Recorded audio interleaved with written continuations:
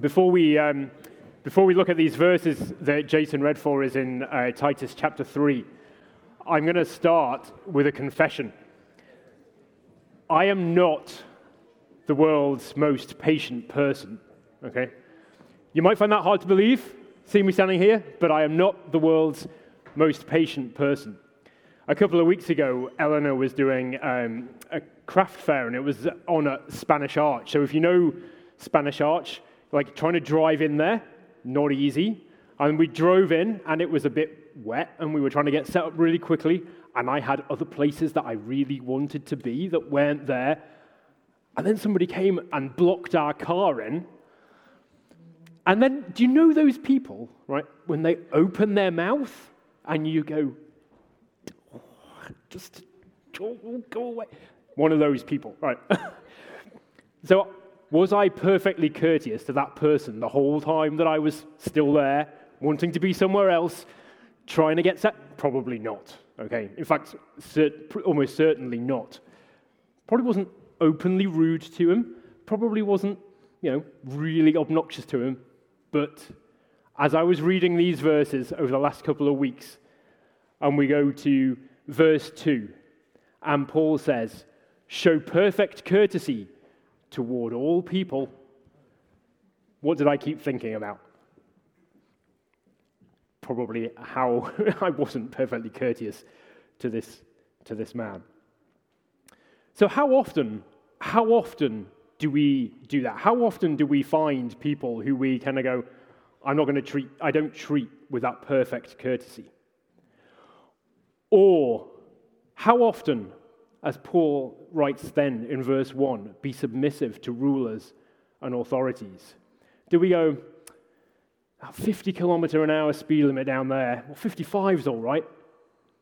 Or that 200 euros, that doesn't need to go on the tax return. I can hold on to that one. Or, I'm going to play up for my teacher today because, I don't really want to be in school today, so I'm not going to do what they're asking me to do. But here, in these verses 1 and 2 of Titus chapter 3, Paul is calling us to live like we don't always live, to be obedient, to be ready for every good work, to speak evil of no one, to avoid quarreling, to be gentle, and to show perfect courtesy to all people. And he's calling us to live like that for a very good reason, as we'll come to see as we look at verses 3 to 7. But here as well, Paul is kind of bringing his message of how to live from the church to the home and now to as we interact with the wider world as Christians. So before we dive into these verses in a bit more detail, let's just ask God to help us to understand and help us to reflect on these verses and how they apply to our own lives as well. Let's pray. Father, I just thank you that we can be here this morning. I thank you that we've got your word that we can open up before us. And I thank you that you're going to speak to us through it. Lord, I need to hear what you've got to say to me through these verses. And Lord, I just pray that you would help me now just to be faithful and truthful as I communicate what you've laid on my heart.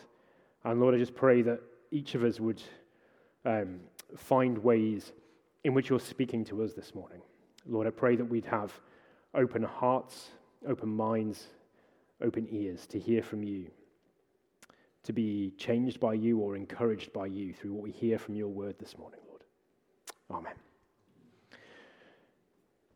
So Paul writes to Titus, and if you've got your Bible there, turn to Titus chapter 3 and verse 1, and he says, remind them. So as he writes to Titus here, and he's getting Titus to talk to the church in Crete, he says, remind them. This is something that the church should already know, as Paul goes on to say, remind them to be. So they should already know. They should already know to be submissive to rulers and authorities, to be obedient, to be ready, and to to show this perfect courtesy toward all people. This is something that Paul is expecting, that as Titus tells them, it's a reminder. It's something that they should already know. And as we'll see when we come to verse 3, and this is a response to what God has done for them in sending Jesus into the world, this is a response that comes out of love for God, out of a response to what God has done for them. And so Paul is reminding them to be on their guard, to follow what God has done for them, respond to what God has done for them. In chapter 1, we see Paul warning about false teaching. And a lot of the false teaching, it seems, is coming from kind of Jewish tradition. But Israel, we see in the Old Testament, Israel kept forgetting and fell away. And so part of reminding, part of remembering, is part of the shepherding that we've seen coming through in Titus, and that idea of shepherding the church, reminding them so that they don't fall away, that they're on their guard and they don't fall away. So it's a reminder to the church to be submissive to rulers and authorities, to be obedient, to be ready for every good work, to speak evil of no one, and so on, and so on. And this idea that God has put the rulers and authorities, the earthly rulers and authorities there for the church to be submissive and obedient to is something that Paul picks up on elsewhere. He talks about it in Romans as well, doesn't he? And so this idea then that we're to respond to the rulers and authorities that God has put there ahead of us in an earthly sense is one that Paul is echoing from elsewhere in his writing as well. But of course, there's going to be a tension. There are times when there's going to be a clash here.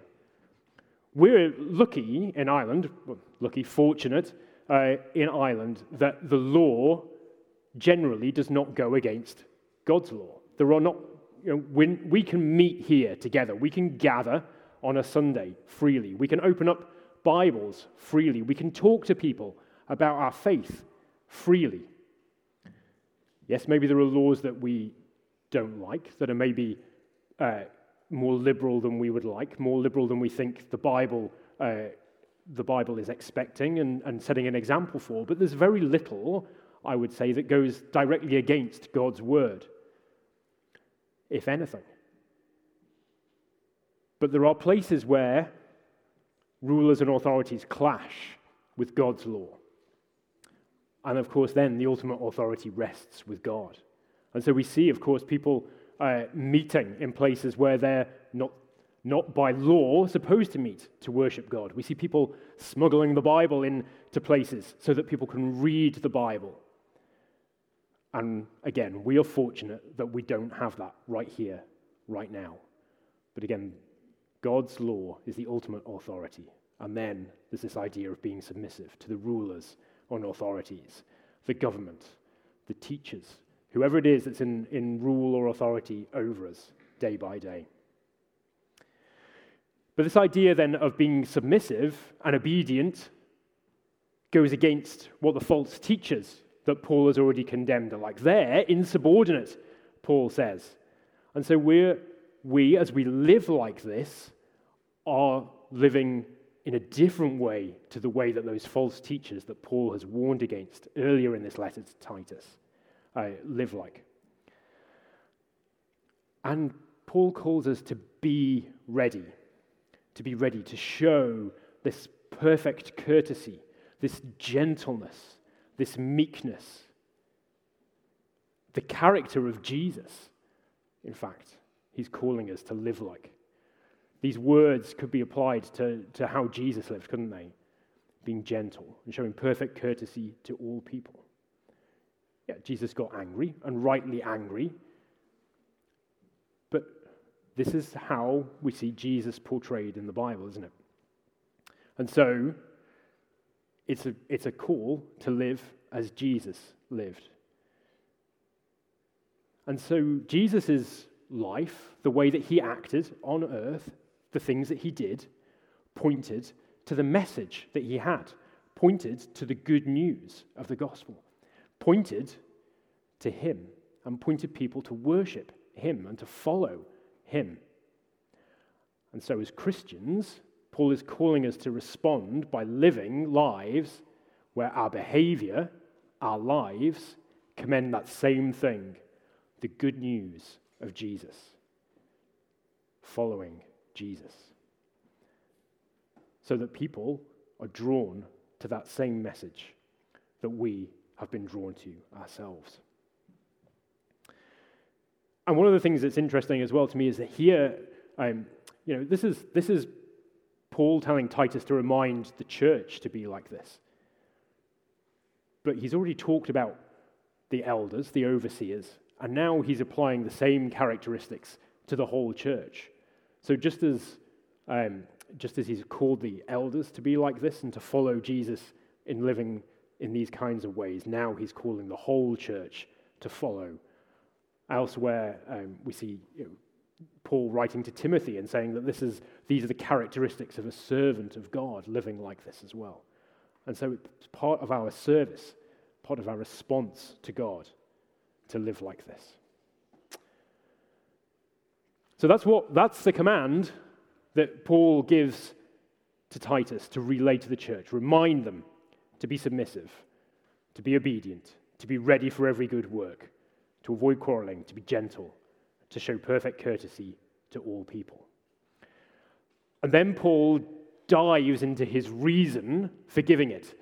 There's that linking word there, for, because. Showing why we should live like this. And as he goes into verses 3 to 7, as Jason already said, this is an amazing kind of summary of the gospel, amazing summary of the work that Jesus did for us and that God has done in sending Jesus into the world in these few verses. I'm just going to read them again as we go into them. For we ourselves were once foolish, disobedient, led astray, slaves to various passions and pleasures, passing our days in malice and envy, hated by others and hating one another. But when the goodness and loving kindness of God our Savior appeared, he saved us. Not because of works done by us in righteousness, but according to his own mercy, by the washing of regeneration and renewal of the Holy Spirit, whom he poured out on us richly through Jesus Christ our Savior, so that being justified by his grace, we might become heirs according to the hope of eternal life. The good news of the gospel in just a couple of sentences. And it's an amazing summary. And so Paul contrasts where we have come from. And he lumps himself in here as well. Listen to what he says again. We ourselves were once foolish, disobedient, led astray. So he's contrasting how he used to live, we, ourselves, how Titus used to live, how I lived before I heard the gospel and responded to it, how any Christian was before they heard and responded to the good news. We were once foolish, disobedient, led astray, slaves to various passions and pleasures, passing our days in malice and envy, hated by others, and hating one another. In those words, as he kind of just paints this picture of a depraved person who is just so resenting and hostile, Paul paints the need for saving, the need for rescue. Again, he's contrasting here being led astray, the false teaching that he's warned against. But he also then says that we are or we're slaves to various passions and pleasures.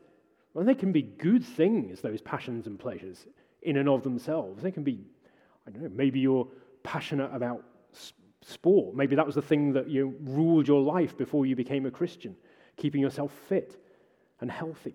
But it's not going to save you in the long term. There are good things that you can be passionate and find pleasure in, but they're not enough. And they lead to this envy and malice and hostility, hated by others and hating one another, Paul says.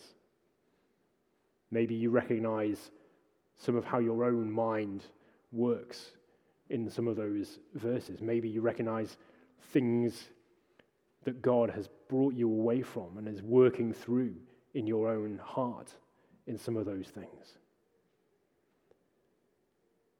And then Paul says in verse 4, but. And it's one of those amazing but God moments that we get so often in the Bible. This spiraling down of disobedience and slavery and hostility. And then when we're right at the bottom, but. And God reaches in. When the goodness and loving kindness of God our Savior appeared, what does he do? He saved us. And so the source of any rescue here, the source of being pulled away from that disobedience and slavery is God and God's loving kindness that appears in Jesus. He saved us. When the kindness and love and mercy and goodness of God appears in Jesus, he saved us.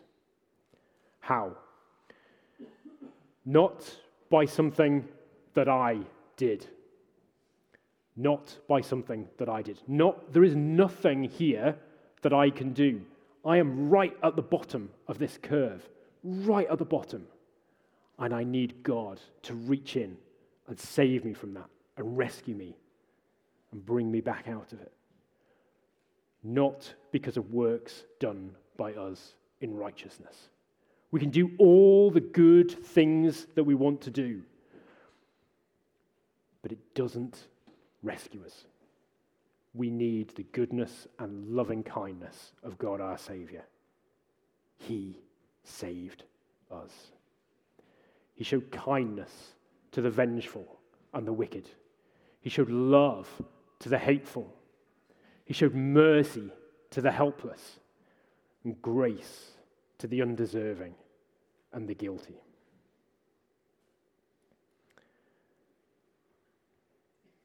As we read in Psalm 67, God is gracious and blesses us, and his saving power is made known among the nations.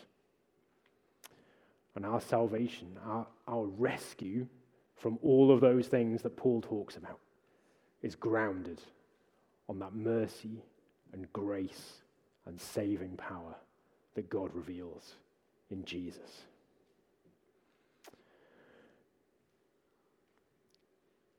So he saved us, not because of works done by us, in verse 5, not because of works done by us in righteousness, but according to his own mercy, by the washing of regeneration and renewal of the Holy Spirit.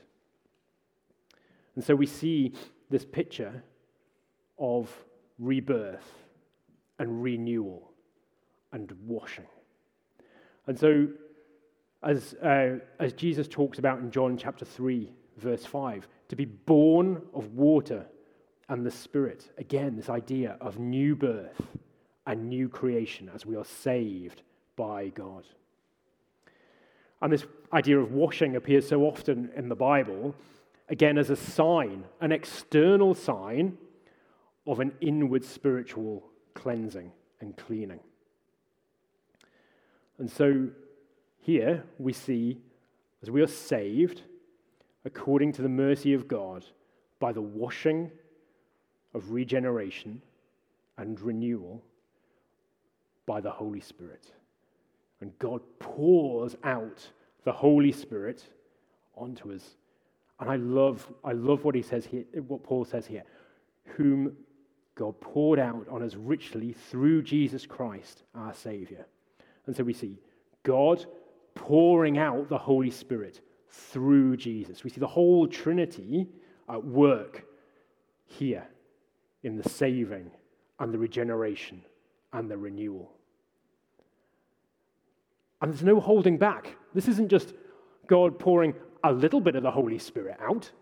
It's pouring richly the Holy Spirit out, as Paul says. It's like, we'll sing in a little bit, here is love, vast as the ocean. And one of the lines in that talks about this in a slightly different way. It says, vast as the flood.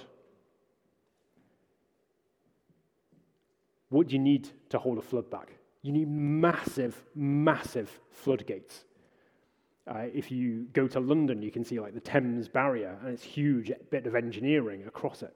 If you go to Tokyo, you can see huge, huge metal walls to hold back tsunami.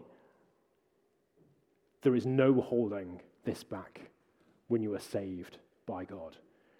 There is nothing that can be built to stop this pouring flood of love and kindness and of the Holy Spirit as God richly pours the Holy Spirit out on those he saves through Jesus. We're washed. We find this rebirth and a renewal. And the idea here of the renewal could be just a repetition, or it could also mean, as we walk along through our life with God, with Jesus, we grow. We become more godly. We become more like Jesus as we mature as Christians, as we bear fruit. And so there's this idea as well of renewal and growth. Think back to Titus chapter 1 and verse 1, where the knowledge of the truth accords with godliness. And so renewal can also have this idea of growth in it. And then verse 7, as the Holy Spirit is poured out, we are justified by God's grace that we might become heirs according to the hope of eternal life. As Paul again writes in Romans, where he's talking about joining in Christ's suffering, he says, if we're children, we're heirs also, and heirs of God, and fellow heirs with Christ. And again, in Titus chapter 1 and verse 2, there's this idea of the hope of eternal life, which God, who never lies, promised before the ages began. Before the beginning of time, God had promised this. And here we are, saved, regenerated, renewed by the Holy Spirit, poured out on us richly through Jesus Christ our Savior, that we might have the hope of eternal life. And this isn't some kind of wishful hope. This isn't, I wish I was going to get eternal life. This is hope in surety that God who never lies has promised this eternal life since before time began. And again, as we sing, we'll sing about heaven's peace and perfect justice, kissing a guilty world in love and bringing us into this eternal life. So, just as we finish, I've got 3 very short points of application. I don't want to dwell too much because I want this text to stand for itself. It's just such an amazing encouragement to me. But first of all, you have to receive and respond to this saving. Otherwise, you're going to stay in verse 3. You have to receive what God is offering to you in being saved by Jesus. When the goodness and kindness of God our Savior appeared, he saved us, not by anything that we did, but we have to accept that Jesus is going to do that saving and that we cannot do it ourselves. If that's the first time you're hearing that, we don't have time to really go deeply into it this morning, right now, but please, after the service, I would be more than happy to talk to you. Jason would be more than happy to talk to you. I'm sure Will would be more than happy to talk to you as well. And we can explain what that means in more detail. But you need to hear and accept that Jesus is the one who saves. For those of us then who have accepted, we need to remember. We need to be reminded. And I'm not going to remind you, first of all, to be obedient, because I think if you're like me, first of all, we must remember that we have been saved not because of anything that we've done. The temptation is always to think, maybe there's just something that I can do that gets me a bit more love from God, gets me saved a little bit more. Is there something that I can do that makes God love me more? Is there something that I can do that just, lets God come to me more? But God has already poured all of the love that he can out for me in Jesus on the cross. Or maybe we just don't accept all of that love. Maybe there are parts of our lives where we just kind of don't accept that love and we just hold a little bit of it back. I'm just going to read quickly a poem that kind of talks about that. Just listen to the words of the poem and think about where you draw back from that love. And so this is a poem. It was written in the early 1600s by George Herbert. He was a poet and a speaker and a member of the Church of England clergy. And the words are this: "Love bade me welcome, yet my soul drew back, guilty of dust and sin. But quick-eyed love, observing me grow slack from my first entrance in, drew nearer to me, sweetly questioning if I lacked anything. A guest, I answered, worthy to be here. Love said, you shall be he. I, the unkind, ungrateful, oh, my dear, I cannot look on thee. Love took my hand, and smiling did reply, who made the eyes but I? Truth, Lord, but I have marred them. Let my shame go where it doth deserve. And know you not, says love, who bore the blame? My dear, then I will serve. You must sit down, says love, and taste my meat. So I did, sit and eat. We draw back, but all of the love that we need is there. Jesus has borne all the shame and blame before God that we should have had put on us. And then finally, we are to respond out of love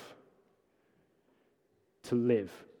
So our love for God, for Jesus, for the Holy Spirit, we're to respond by living in love. As Jesus called us to in John chapter 13, to love as he has loved. And again, John chapter 15, to love one another. And as we love one another here, to then go out into the world and to live as Paul calls us to here, to be obedient, to be ready for every good work, to speak evil of no one, to avoid quarreling, to be gentle, and to show perfect courtesy toward all people, which of course then we can only do with the help of the Holy Spirit. Let's pray.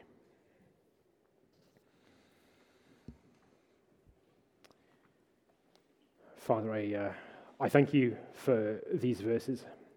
Lord, I thank you for that incredible few sentences that just is a beautiful summary of the gospel.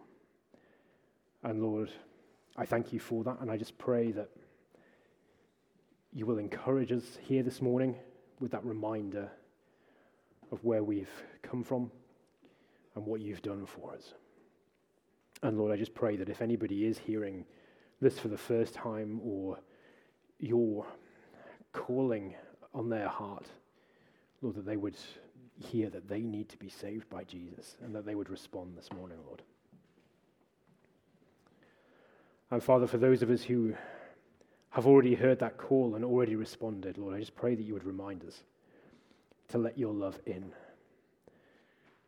Let your love into the parts of our hearts and minds where maybe we haven't given it up to you, where we draw back from you, and where we're tempted to think that there is something we can do to earn a bit more of your love, or we can do something to save ourselves.